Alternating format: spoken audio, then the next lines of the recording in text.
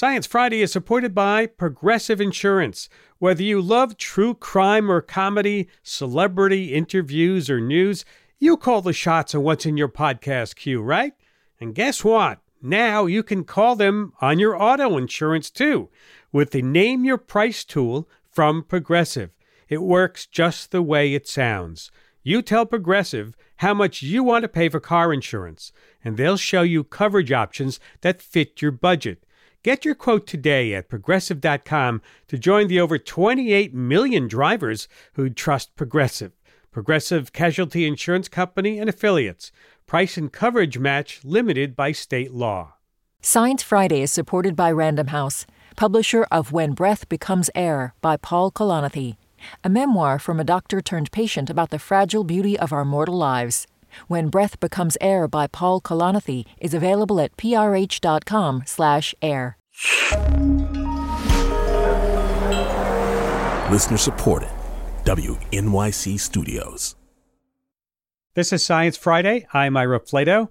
Later in the hour, diving into the biggest ideas in the universe with physicist Sean Carroll and how an exploding moon may explain the origin of Saturn's rings.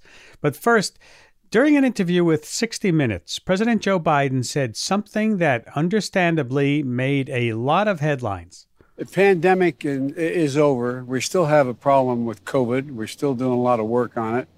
But the pandemic is over. If you notice, no one's wearing masks. Everybody seems to be in pretty good shape.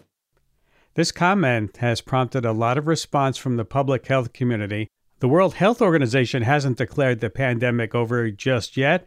How do we know when it's over? Joining me now to talk about that and other science news of the week, Catherine Wu, staff writer at The Atlantic. She's based in New Haven, Connecticut. Welcome back to Science Friday, Katie. Great to be here again. Thanks for having me. You're welcome. Well, obviously, many public health experts disagreed with the president's assessment, right? But how exactly do we determine when the pandemic is over? It is a great question with a very unsatisfying answer, unfortunately.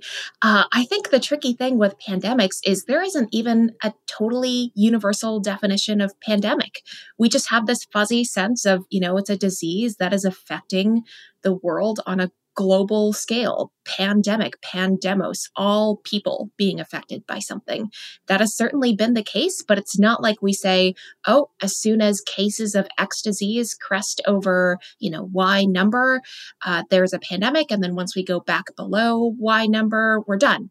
It is definitely not that clear cut. There's no super clear cut demarcation. And you're right.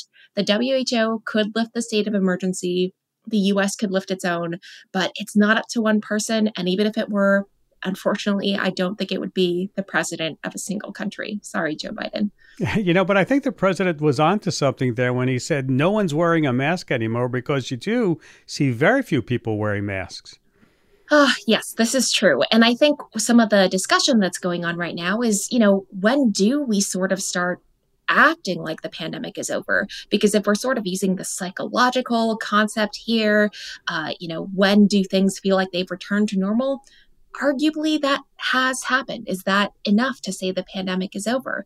But it's kind of tricky here. A lot of experts have pointed out this week that the better question is maybe not if we're saying the pandemic is over or not, but what do we do about it? COVID is still a problem. Is this even the right question to be asking? Rather than debating the semantics, how are we going to live with a virus that is still killing hundreds of people just in the U.S. alone every single day? Well, while we're still on the infectious disease discussion, let's talk about Ebola, because there's a new outbreak reported in Uganda. Tell me what's going on there. Yeah, so officials this week reported that there has been one confirmed death and several others that they're looking into. This is being caused by the Sudan Ebola virus species, which is one of the 6 species of Ebola virus known to humans.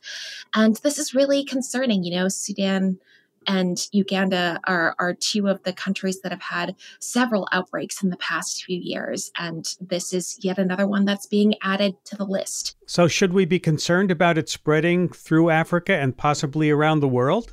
I think we should be concerned, but it is certainly not time to panic. I think what's important to keep in mind is that this species of Ebola virus, the Sudan species is just one of 6 types of Ebola. It is not the same species that caused the 2013 to 2016 epidemic in Western Africa, which killed more than 11,000 people.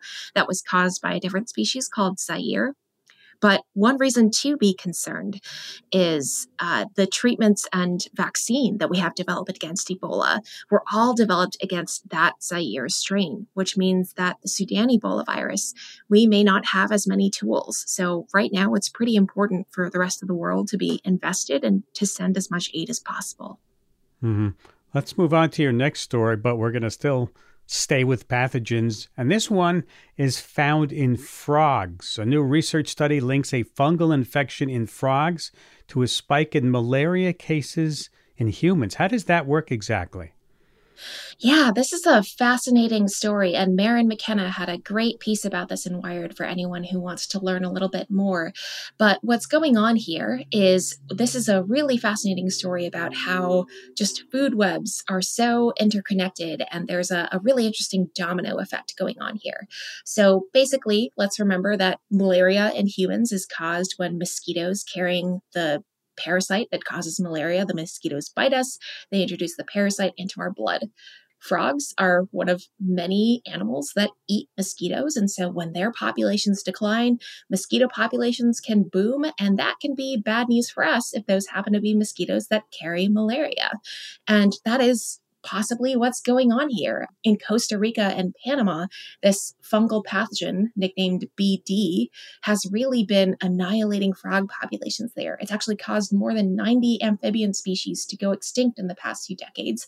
And if it's devastating these frog species in Central America, that is a big problem for us because we no longer have this natural form of mosquito control. Wow, yeah, and there's another surge, I understand, of a similar fungal infection on the horizon. Right. So BD has a sister called B. sal, and both of these are pretty problematic in the same way. You know, they infect frogs and other amphibians, they get into their skin, and that can actually cause heart failure. Scientists haven't yet figured out a really good way to stop the spread of this fungal pathogen, which means we could see a lot more loss of frogs and related species in the very near future. Oh, I hate hearing this kind of news. Let's talk about some really interesting news, and that's an abundance of ants. This week, the latest ant census came out. Who knew there was one, right? 20 quadrillion ants on the planet Earth. How do you wrap your head around that number? I honestly can't. I can barely picture a couple hundred ants, which is a really great point that Sabrina Imbler made at Defector this week. I mean, that is 1 trillion ants multiplied by 20,000. Like, I can't do that kind of math in a way that allows me to picture a pile of 20 quadrillion ants. But that is so cool, right? That means there's 2.5 million ants for every single one of us humans here on Earth. And if you sort of weighed all that, it would be 12 megatons of carbon, which would outweigh all of the wild birds and mammals on Earth put together. And how do you find out how many ants there are? Well, Ira, you count them one by one by one. I'm joking. I mean, yeah, but, I was going to say. Hate to be that grad student. That is part of the answer, though, right? It's kind of like how we do the census in the U.S. You go to a certain part of the world, you know, or the country, depending on the scope of your census. You count how many individuals are there, and you sort of extrapolate out. So the people who did this study just compiled a ton of data from many, many, many studies that have been done over decades, looking at different countries, different geographies, different types of ecosystems, trying to get a sense of the density of ants in different parts of the world and extrapolating out. And what I think is actually amazing is that 20 quadrillion estimate, they called it a conservative estimate. So there could be way more ants that we're dealing with that we just haven't seen yet. Wow. You know, we always talk about how many termites there are, and we know there are a lot of termites, but we never think about how many ants there are. And we need to pay a little more attention, a little more respect then. Oh, I think so. Ants are amazing. They can do so many things we can't. And if they outnumber us by this much, they definitely deserve our respect. Speaking of abundance, it turns out, now this is a great segue, that the Mars rover Perseverance has a pretty sizable rock collection and some potentially very important ones, right? Yeah, so this rover has been hanging out on Mars for a little while now, collecting rocks slowly from all over the crater in which it landed. And what is pretty cool is this crater, Jezero Crater, there used to be water in it billions of years ago. And so if Perseverance is doing its job, it's going to be collecting these rocks. The hope is that those rocks will make it back to Earth sometime in the next decade or so. And scientists here will be able to study them and get a sense of what was going on in that lake, what was going on before the lake arrived. Was there even life there at some point that deposited little chemical signatures that we can pull out in the present? Yeah, because scientists were saying that's a very important place. That's probably one of the most important places that Perseverance has visited. Absolutely. And here's the question. How do we plan to get the rocks back to Earth then to analyze how important it is? It's a great question. And luckily, the rover will not have to do that job. It's already been working very, very hard. But we're going to be launching 2 spacecrafts in 2027 and 2028, whose specific jobs will be to grab those samples and bring them back to us. Think of them as the freight trucks going between Earth and Mars. Well, if you're saying we're going to launch them in 2027 or 2028, they've got to go there. They've got to take a while to get there, get the rocks, and then bring them back. So we're talking, what, 10 years? The goal is 2033 to have them back here on Earth. Wow. Well, it has been a big week on Mars, especially for NASA listening in on what's going on there, because NASA released audio of a meteoroid hitting Mars recorded by its rover InSight. Let's listen to that.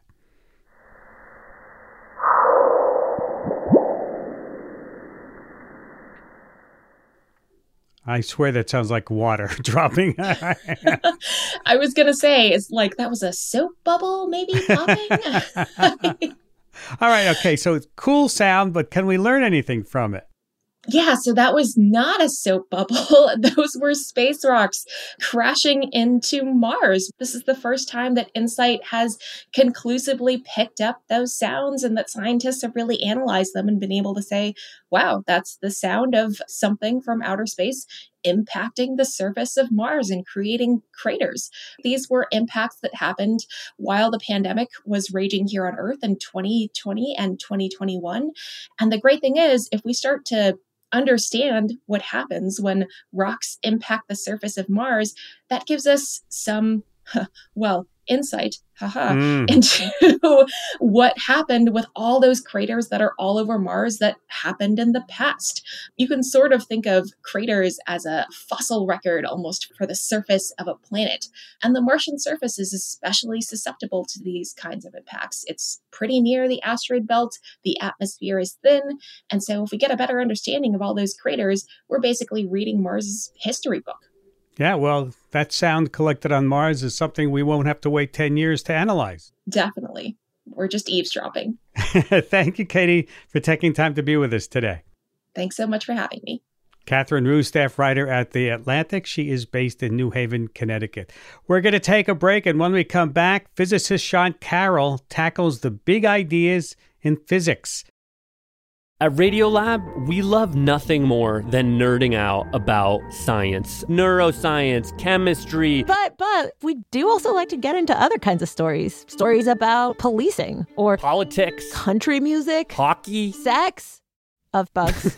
Regardless of whether we're looking at science or not science, we bring a rigorous curiosity to get you the answers. And hopefully make you see the world anew. Radiolab, adventures on the edge of what we think we know. Wherever you get your podcasts. This is Science Friday. I'm Ira Flato. You think you understand how the world works, but do you really understand it? I mean, what would you say were the central ideas that shape our understanding of the universe? And how complete are those ideas? Dr. Sean Carroll is the Homewood Professor of Natural Philosophy at Johns Hopkins in Baltimore and author of The Biggest Ideas in the Universe, Space, Time, and Motion. And he argues real physics shouldn't be just the realm of PhDs and grad students. It should be understandable to all of us so we can all wrap our heads around this stuff. Sean, welcome back to Science Friday. Thanks very much for having me, Ira. Nice to have you. How did you decide what big ideas should be included and what should be left out? I think it's pretty obvious as soon as you open the book. The big difference is that there are equations in this book. And Stephen Hawking famously told us that every equation cuts your sails in half. But, my attitude is that everyone knows what 2 + 2 = 4 means. And that's an equation. It's not that hard. And it's just a matter of degree to get up to the harder equations. So we go through all of classical mechanics, a la Isaac Newton, and then relativity, special relativity, the twin paradox, things like that, all the way up to general relativity and black holes. So you really know at the end of the book what a black hole is and why they're predicted by Einstein's theory. So how is your book different? Because as you say, Stephen Hawking has written about this and other physicists have written about this. What was your idea about how your book would be different? I thought that there was a gap between popular level treatments of physics, which I myself am a big fan of and have both read and written throughout my life. And then there's textbook treatments of physics that assume that you're going to take years of courses and that you're really dedicated to it. And if someone wanted that little bit of quantitative understanding, but didn't want to do all the problem sets, that didn't want to spend years and years getting there, then there was not a lot of resources for that person. So I don't think it should take you years to understand things like general relativity. So that's why I thought that this was a gap in the literature. I know that I've had to read this stuff over and over and over again over my career just to understand it. Yeah, I mean, it's not easy because when we don't use the equations, we tell stories, we use metaphors, we use analogies, and those are great, but they're never exact, right? They're never capturing exactly what is there. So people talk about how curvature of space and time warps things, and then they want to say, well, was time running at a different speed close to the Big Bang? And if you look at the equation, the answer is easy. It's no, it was not running at a different speed. But if you don't look at the equations, you kind of got to trust people, and that's never quite as satisfying. Yeah, you say in the introduction to the book, my dream is to live in a world where most people have informed ideas and passionate opinions about modern physics. Do you think that's possible, to get to a place where people might discuss the latest theories as deeply as they analyze last night's baseball game? Well, there are people out there who do have passionate opinions about these things, and they don't always have the understanding to back it up. So I both want those opinions to be more widely shared and for them to be more informed so that the discussions are more interesting. I think that physics should have a similar status in society as history or economics or movies or whatever, things that we go and argue about at a very, very passionate level. Do you think then that physics, as it is taught to people, is just too oversimplified? No, I don't think it's too oversimplified. I think there's absolutely a place for the simplifications. And like I said, I do it myself, but it's not the only thing. So it's not that I'm saying that other attempts are wrong or bad or inadequate, but there should be a richer ecosystem. We have enough books and online resources out there that we should be catering to all different levels of interest. I imagine my own 16-year-old self would have loved books like this, where you could go a little bit deeper than one more picture of a bowling ball and a rubber sheet trying to explain general relativity. You start off with things that people might remember from high school with mass and acceleration. And do you believe that that is such a central principle that if you understand that and how that is working, that might be enough for a lot of people? Well, I really do believe that everyone will have a different level into which they want to dive, right? And I think some people are going to be just in love with the first half of the book, where we're talking about the basics of classical mechanics, Newtonian physics, just appreciating the fact that momentum is conserved.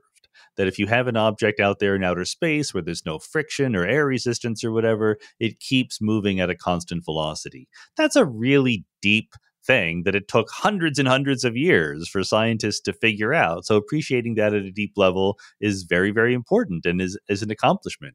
And then there's going to be other people who want to get to the tensor calculus at the end of the book, where you're like, what does it mean that Einstein says space and time are curved by matter and energy? What does that literally exactly precisely mean? You can get it here. As you get further and even deeper into the book, that chapter or those ideas that deal with time, I think that confuses so many of us. I mean, we think we know what time is, right? But then we have scientists saying, no, your conception of time is all wrong. Well, it's a tricky one, and it's not as if there is something out there in the universe called time and we're just trying to figure out what it is. There's a word called time, and we're trying to figure out how to best deploy it in understanding the universe. And it turns out, post Einstein, that what you used to refer to as time means different things in different circumstances. There's the time that the universe feels, there's the time that individual people within the universe feel, and there's different aspects to them all. Yeah, and what exactly is time? You know, Einstein wrote, people like us who believe in physics know that the distinction between past, present, and future is only a stubbornly persistent illusion. Well, and that's why I wanted to not just do a dry rehearsal of all the equations and concepts of physics, but also talk a little bit, take seriously the philosophical questions that they raise, and sometimes that really impacted how we think about the physical ideas. So what is time? Is the universe eternal? Are all different moments of time equally real? Or is only the present moment real? You know, these are hard questions to answer definitively, but the reader will at least come away knowing what the possibilities are. Let's get into the philosophical side then. I know you just started a new position at Johns Hopkins. It sounds like it sort of spans in between physics and philosophy. Would that be an accurate take? Yeah, I think that's exactly accurate. I mean, one of the great things about this position is that I got to invent the name for it. And I named myself a professor of natural philosophy, hearkening back to the time of Galileo and Newton and their friends who didn't distinguish between science and philosophy. It was all the same to them. It was all a single endeavor trying to understand the natural world as well as we possibly can. So people who would be interested in things like this include not only philosophers and physicists, but the right kind of mathematician or neuroscientist or biologist who's really just saying, what are the fundamental principles by which nature works? That's a set of questions that it requires both philosophical and scientific tools to try to answer it. You know, that's good to hear, because I've always thought that one of the mistakes we make in high school, for example, is that we teach students to be like scientists. We give them those inclined planes. We do chemistry with stuff they're never going to use, right? But for 90% of them. Yeah. But we never teach them how to appreciate science or where it fits in. And it sounds like that's what you're trying to do. Well, that is absolutely part of it. Both understanding the context, the bigger picture where science fits in, but also like just trying to do better science. You know, one of the things that you realize when you dig into science and philosophy at the same time is that they have kind of complementary skill sets. Scientists, bless their hearts, they're just not very patient. They often know what the right answer is because they've done the experiment. And so if you ask them, well, why is that the answer? They'll give you some very half-baked reason that just doesn't hold up logically, but they know what the right answer is. So that's good enough for the work that they're doing. And I think that if you want to go beyond our current understanding, then sometimes you have to be a little bit more patient, a little bit more careful. That's what philosophers are really good at. Yeah. So what kinds of books outside of the normal realm do you tell your students to read if they want to understand philosophy and science? Well, there are a group of people who work in what are called the foundations of physics or the foundations of biology. And these are people who really are fundamentally interested in science, but in a way using a methodology maybe that will never get them hired as professors in physics departments or biology departments. So they become philosophy professors. There are people like David Wallace and David Albert and Janan Ismail, my new colleague here at Johns Hopkins, who are really analyzing the basic structures of the world in a very careful philosophical way. And so it's actually, I think, a beginning of a renaissance for this kind of work. That's why it's very exciting for me to be here. And we're starting up a little forum on natural philosophy, and we hope to inspire others to take up this way of thinking about the universe. Natural philosophy, isn't that what they used to call science before it was science? Yeah, it's philosophy, but philosophy in dialogue with the natural world. That's what science is. So if there is this shared space between physics and philosophy, are there things that we sort of think as nebulous ideas in philosophy that might be testable and provable scientifically? Oh, yeah. When people talk about the foundations of physics, for example, let's take quantum mechanics as an example. We've been arguing over the foundations of quantum mechanics since the 1920s when quantum mechanics came on the scene. Einstein and Bohr famously had a series of debates about exactly this. And, generations change and times change, and the physicists of today are less interested in those most fundamental questions about the nature of quantum mechanics. Philosophers are interested in them, and they've developed, in concert with the physicists, different ideas have been developed that literally do have different experimental implications. So again, there's not a bright line between the thinking that philosophers do and the experimenting that physicists do. It's all people trying to understand the universe. This is Science Friday from WNYC Studios, talking with Dr. Sean Carroll, author of the new book, The Biggest Ideas in the Universe, Space, Time, and Motion. I was always impressed by Richard Feynman's idea that if you really want to appreciate nature, and he used to talk about this as a flower, I can appreciate a flower more than an artist because I know how a flower works. I know what makes it, the insides of it work. Are there parts of physics that you can teach your students or get them to appreciate nature more by knowing the physics or the biology behind it?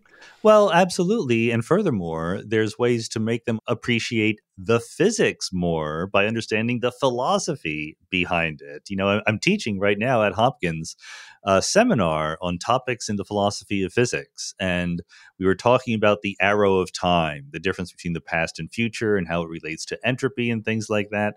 And some of my students who are physics majors came up to me and said, my physics professor told me this and this and this. And I'm like, yeah, that was not very good. We can do better now in this class. Are they shocked to hear that physics professors and physicists can be bogus? I don't think so. I mean, maybe it depends on the individual, but I think that at this point, once you're a couple years into your undergraduate career, you don't think that your professors are infallible, right? You've seen that there's a couple of mistakes they make along the way. We're all human. That's to be understood. And you can be a really, really good scientist without understanding any philosophy whatsoever, or without even being especially careful about the foundational aspects of your field. But if you want to be careful, then you're going to be disappointed when you go back and listen to some of the things your professors have told you. Yeah. Do you think that science, a lot of science starts out as philosophy that is put forth, and then scientists say, that may be a good idea. Let's look into that. Well, I think that what happens is that when problems become better defined, they will often move from the purview of philosophers into the purview of physicists. Philosophers really spend a lot of their time struggling with problems that are just not very clear what the right way to ask them is, much less what the answer is. You talk, for example, about consciousness, and David Chalmers famously formulated the hard problem of consciousness. How is it that we have a first-person feeling for what it is like to experience something? And that's hard to answer at a scientific level, but as science advances and as philosophy advances, we get more and more ideas about how to do exactly that. Do you get into the philosophy and the physics of when there was nothing and how you could get something out of nothing? We're going to. I wrote a paper about that. Why is there something rather than nothing? And I'm hoping to get to that in the class. But there's so many good things. Who knows how far we're going to get. Yeah. Well, what other good things? Can you give me a list of other good things that you like to talk about? Well, I've narrowed for the course that I'm teaching, I've narrowed it down to 3 big topics. One is, like I said, the arrow of time, its relationship to entropy and disorderliness and the second law of thermodynamics, but also its relationship to cosmology and the universe as a whole, which leads into the second topic, which is the multiverse, the anthropic principle, questions that arise when you have many, many observers in a universe. How do you make predictions? How do you compare it against data? How do you use that in a good scientific way? And then finally, the classic obvious thing about the foundations of quantum mechanics. What really happens when you make a measurement in quantum mechanics? Are there many worlds? And once again, how do you deal with the fact that there are many worlds and we might be living in one of many, many copies of the reality that we experience? Do you get into at all whether we'll actually ever be able to understand the universe? Not really. I think that there's a whole set of questions in the philosophy of science that are these kinds of meta questions, right? Epistemology and metaphysics questions. Why is science possible at all? What is the best way to do science? How do we formulate hypotheses? How do we change theories from one to the other? How do we update our beliefs on the basis of evidence? These are all great questions, and there should be a whole nother course on them, and there are courses on exactly those questions. And so what's your next book going to be about? You're thinking about that, taking this idea one step further, or turning your courses into a book idea? There's so many books that need to be written, but happily, I have my immediate future planned out for me because the current book, The Biggest Ideas in the Universe, Space, Time, and Motion, is volume 1 of a 3-volume set. So there are 2 volumes forthcoming. Yes, that's right. All right. Well, we'll look forward to it and look forward to having you back. It's always a pleasure. It's always a pleasure to be here, Ira. Thanks for having me. Sean Carroll, Homewood Professor of Natural Philosophy at Johns Hopkins University, author of The Biggest Ideas in the Universe, Space, Time, and Motion. You can read an excerpt of the book on our website, sciencefriday.com/physicsideas, and you can tune into his podcast, Mindscape, to hear some more of those ideas. And another book recommendation for readers interested in reconsidering the way we study and talk about science. Our Sci-Fi Book Club pick for October. Next month, the club is reading Braiding Sweetgrass, Indigenous Wisdom, Scientific Knowledge, and the Teachings of Plants by Robin Wall Kimmerer. You can find out more and enter to win a free book, all on our website, sciencefriday.com/sweetgrass. That's sciencefriday.com/sweetgrass. After the break, revisiting a classic 1973 science fiction film, Soylent Green, and why it has aged so well. Stay with us. We'll be right back. This is Science Friday from WNYC Studios. Hey there, podcast listeners. Ira here with a simple request. If you're listening to this podcast, learning something, enjoying yourself, please go to sciencefriday.com/support to make a donation. Our work and this podcast depends on public support from listeners like you. You know that. You're here listening, which means you find our programming valuable. Any amount makes a difference, even $2. But the lasting gifts are the ones we can count on, sustaining donations, which we can rely on every year. So please go to sciencefriday.com/support to make your gift. Again, that's sciencefriday.com/support. And thanks. This is Science Friday. I'm Ira Flato. Those of us of a certain age can remember the first showing of the movie Soylent Green. It premiered in 1973. The film drops us into a New York City that's overcrowded, polluted, and is dealing with the effects of a climate catastrophe. Only the city's elite can afford clean water and real foods, delicacies like strawberry jam. The rest of the population relies on a communal food supply called Soylent. There's Soylent Red, Soylent Yellow, and Soylent Green. What is Soylent Green? Spoiler alert. You gotta tell them Soylent Green is people! Yes, people are eating people. And in what year is cannibalism the norm? 2022, of course. Our friends at the Museum of the Moving Image in New York are doing a special showing of Soylent Green this Sunday at 3 p.m., introduced by Bill Nye. Yes, it's part of an ongoing series at the museum called Science on Screen. So we're revisiting a conversation we had on the show this April about the importance of the film and the prescient parallels to the age we live in. Featuring Sonia Epstein, curator of science and film at the Museum of the Moving Image in Queens, New York, and Joe Handelsman, soil scientist and director of the Wisconsin Institute for Discovery in Madison, Wisconsin. Welcome back, both of you, to Science Friday. Thank you. Great to be here. Great movie, isn't it? Yeah. It is. All right, Sonia, tell us, give us a bit more of a rundown of the plot of this film. Sure. So this is a Richard Fleischer film, which some people might know his other famous kind of science film, Fantastic Voyage, which he made in 1966.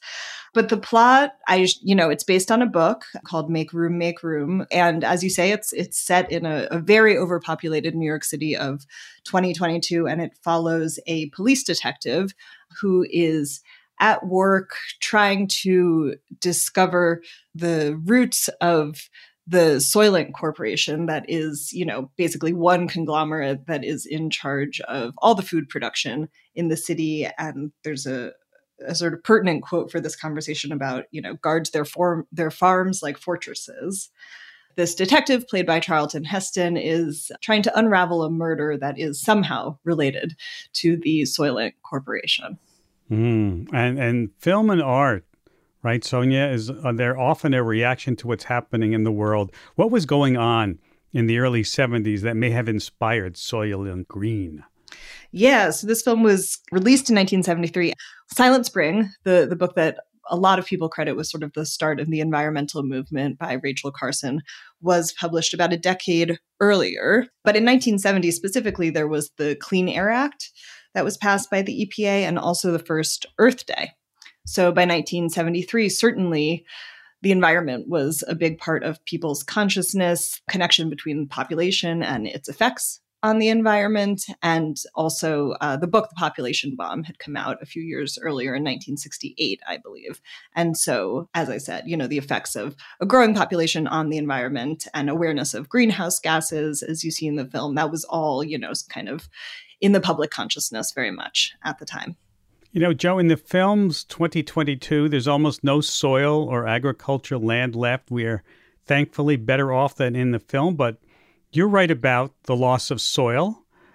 We are in sort of a state in our current world heading in that direction. Absolutely. The film is so clairvoyant. It was so predictive of things to come in terms of climate change and as well as loss of soil. We're losing soil about 10 to 100 times faster than we're producing soil.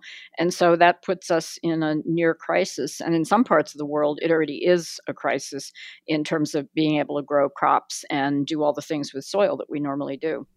And why is our soil eroding away? Well, we introduced the plow a few hundred years ago, and the plow does great damage to soil structure. So it breaks down clods and clumps and all that nice architecture that soil has naturally into single particles. And those are much more likely to blow away or wash away with wind and water than the clumps. So that's the probably the biggest influence. And then the way that we farm is not increasing carbon in soil. It's not increasing the health of soil. It's just basically ripping the guts out of the soil and taking all the nutrients and leaving little behind. And that's just a function of the kinds of plants we grow for human consumption and the way that we grow them. They don't say in the movie that there's no soil left, but you can surmise that if you have to eat people, that you can't make food without soil, certainly not enough to feed everybody. Absolutely. Yep, they were absolutely right about that. Yeah, if I may, there's actually just to anybody who may be inspired by this conversation to watch the film or rewatch the film if they've already seen it. There's a really sort of interesting montage at the start of the film that kind of speaks to what you're talking about, Joe, about the evolution of farming practices.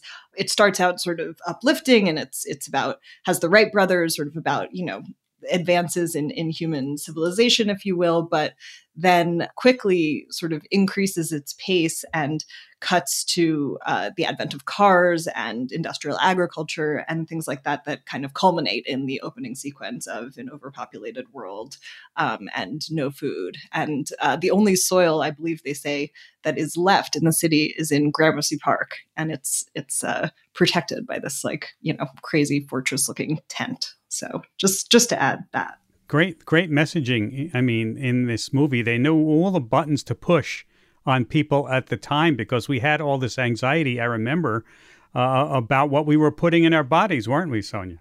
Definitely. And interestingly, I mean, that also comes out of Silent Spring and what Rachel Carson was pointing out about the use of pesticides. But this film had a science advisor who was Dr. Frank Bowerman, who was prominently featured in the credits as the tech consultant. And he was an environmental engineer from USC who was, worried about population and pollution. And you see people wearing masks. So definitely a lot of concern at the time that this film, I think, engaged with purposefully. Jo, is it possible to produce food without soil? Yes, we can produce many plants and crops like strawberries and tomatoes and lettuce, a lot of the vegetable crops and some fruits in hydroponics or in some cases aeroponics. You may have heard of vertical farming, which is the idea of being able to stack up layers of agricultural activity in a hydroponic system, even in cities, so that you use very little of a footprint, but you grow plants going up instead of out.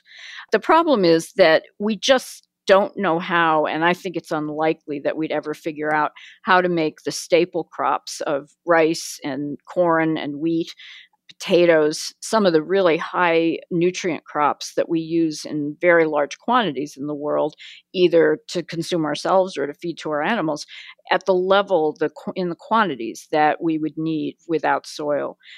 These plants are adapted to soil. They evolved in soil, and then we continued to breed them in soil.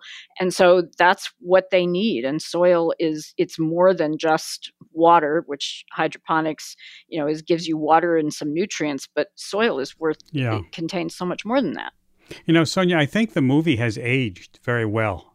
Some movies seem to go out of their time, but I think the anxieties that were in that film in 1973 are still around us today. Definitely. I rewatched it recently. I think the only thing that looks a little kind of aged is the fact that I believe all of this was shot in a studio. So you can see some of sort of the set dressings that to our, CGI accustomed eyes look a little dated, but that's also the appeal of the film for anybody who appreciates kind of set design and hand painted things. But yeah, definitely the issues having to do with wealth disparity and equal equity and access, issues around climate change, that have only been exacerbated, since this film was made 50 years ago, as I'm sure you've discussed on this show, but the recent, IPCC report point out. So it is certainly one that is worth rewatching, particularly in this year. Yeah.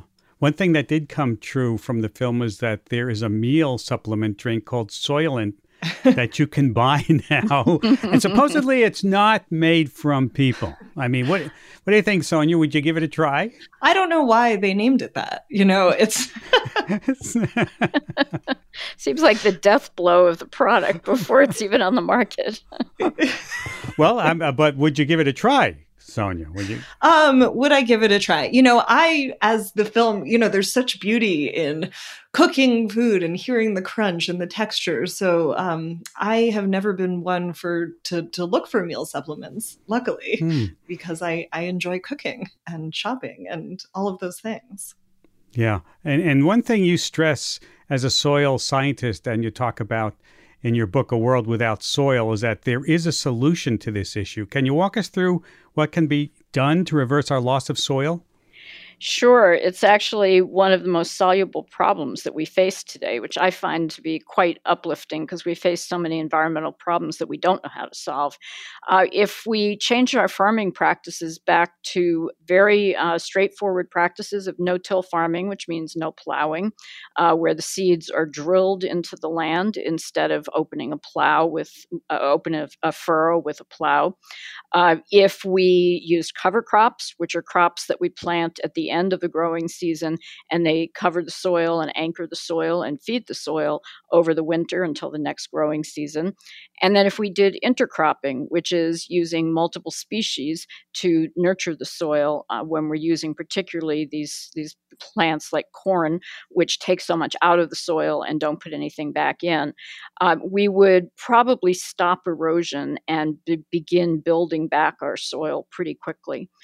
So those are the three basic ones. And then, of course, adding more nutrients to the soil, adding compost, not throwing away all of our excess food that we do so readily in this world, but adding it back to the soil to be nutrition for the next round of crops would be very beneficial. And I want to thank both of you for going down memory lane with us today on Soylent Green. Thanks, Ira. Thank you so much. You're welcome. Sonia Epstein, Curator of Science and Film at the Museum of the Moving Image in New York, and Joe Handelsman, Soil Scientist, Director of the Wisconsin Institute for Discovery in Madison, and author of A World Without Soil. That was our conversation from this past April about Soylent Green. And if you're in New York and you want to see a special showing of the film, you're in luck. This Sunday at 3 p.m., the Museum of the Moving Image is screening the film with a special introduction by Bill Nye. You can buy tickets at movingimage.us. You're listening to Science Friday from WNYC Studios. Saturn's rings are one of the most stunning, iconic features of our solar system. But for a very long time, Saturn, believe it or not, was a ringless planet. Research suggests the rings are only about 100 million years old, younger than some earthly dinosaurs. And since Saturn wasn't born with its rings, astronomers have been debating how they formed. And a new study in Science adds a new idea about their origins. Here to tell us more is co-author of the study, Dr. Burkhard Militzer, planetary scientist and professor at UC Berkeley, based in Berkeley, California. Welcome back to Science Friday. Hello. It's nice to have you. Dr. Militzer, so your team has a new idea about the rings involving an extra moon? Yes, exactly. We are proposing that the rings that we see today came about from a moon that was early on in orbit around Saturn, and then its orbit got destabilized, and at some point it came so close to Saturn that it was sheared apart by the gravity, and it lost most of its material. Most of it ended up actually inside Saturn, but 1% is left over, and that formed the beautiful rings that we see today. Wow, that is really cool. I know there's another element to your study, and that explains how Saturn has this tilt to it, 26.7 degrees, also due to the moon? Not quite. The moon is related, but the tilt was actually what initiated the study. The tilt is puzzling because we think that all planets formed out of the nebula and they all spin in this counterclockwise direction, and a few planets don't, and Saturn is one of them. And it spins off, as you said, by 27 degrees. It's tilted, and that you have to explain. It doesn't conform with our standard theory. And the hypothesis was that the culprit is Neptune. So Neptune can shift its orbit a little bit, and therefore it can tilt the angular momentum or the spin rate of Saturn. So it's very strange how an object like Neptune from far away can interact with Saturn in that way. And it only works if Saturn has this property, and the calculations now actually show it needed an extra moon. It's like an extra handle. The moon has gravity, it's an object, so Saturn's, as a Neptune, can sort of tilt the Saturnian system if it has these moons to hold on to. And then the moon was lost. So at that moment, Neptune lost the ability, the rings were formed, but Neptune could no longer straighten out Saturn. So Saturn was left with a tilted angle, and the loss of the moon also generated these ring particles we see today. So you solved two mysteries at the same time. That's exactly right. So our hypothesis we're putting forward, there's no direct evidence because nobody was there to watch it 100 million years ago. But indirectly, we're solving two things with one theory. That's new. That's interesting. What had scientists theorized up until that point? The canonical answer is, well, maybe it was born that way. That was just because people didn't have any idea how the rings would be formed later. And now we actually do. But the other thing, the Cassini spacecraft, like 3 years ago, it flew in between the rings and the planet, and it measured how heavy the rings are. And then there are arguments that take you from a ring mass to an age, and it gave us this puzzling result that the rings are really young. Wow. That's puzzled everyone. Yeah. The people who thought like it's 4 billion years old, they could not explain this surprising measurement. Quick quiz. How many moons does Saturn have? Quickly. Oh, there are like 60 plus. We discover more. Many, many. 82, I think. Well, if you keep looking, I'm sure there will be 200 or 300. Keep looking. Keep looking up. And now's a good time, actually, to look at Saturn, right? It was in opposition recently. Yeah, to be honest, I'm a computer person. I don't look at Saturn unless I teach a course. I could not answer this question. That's good. But I love your work, and I thank you for taking time to be with us today. It's a really interesting study. Thank you so much. Dr. Burkhard Militzer is a planetary scientist and professor at UC Berkeley, based in Berkeley, California. We have run out of time for this hour. Here's digital producer Emma Gomez with some of the folks who helped make this show happen. Thanks, Ira. Our radio producers are Christy Taylor, Kathleen Davis, Shoshana Buxbaum, and Rasha Aridi. Diana Montano is our experiences manager. Felissa Mayers is our office manager. Ariel Zich is our director of audience. And I'm digital producer Emma Gomez. Thanks for listening. Thank you, Emma. BJ Liederman composed our theme music. And of course, if you missed any part of the program or you'd like to hear it again, subscribe to our podcasts or ask your smart speaker to play Science Friday. We'll see you next week. If you're celebrating, have a happy Rosh Hashanah. I'm Ira Flato.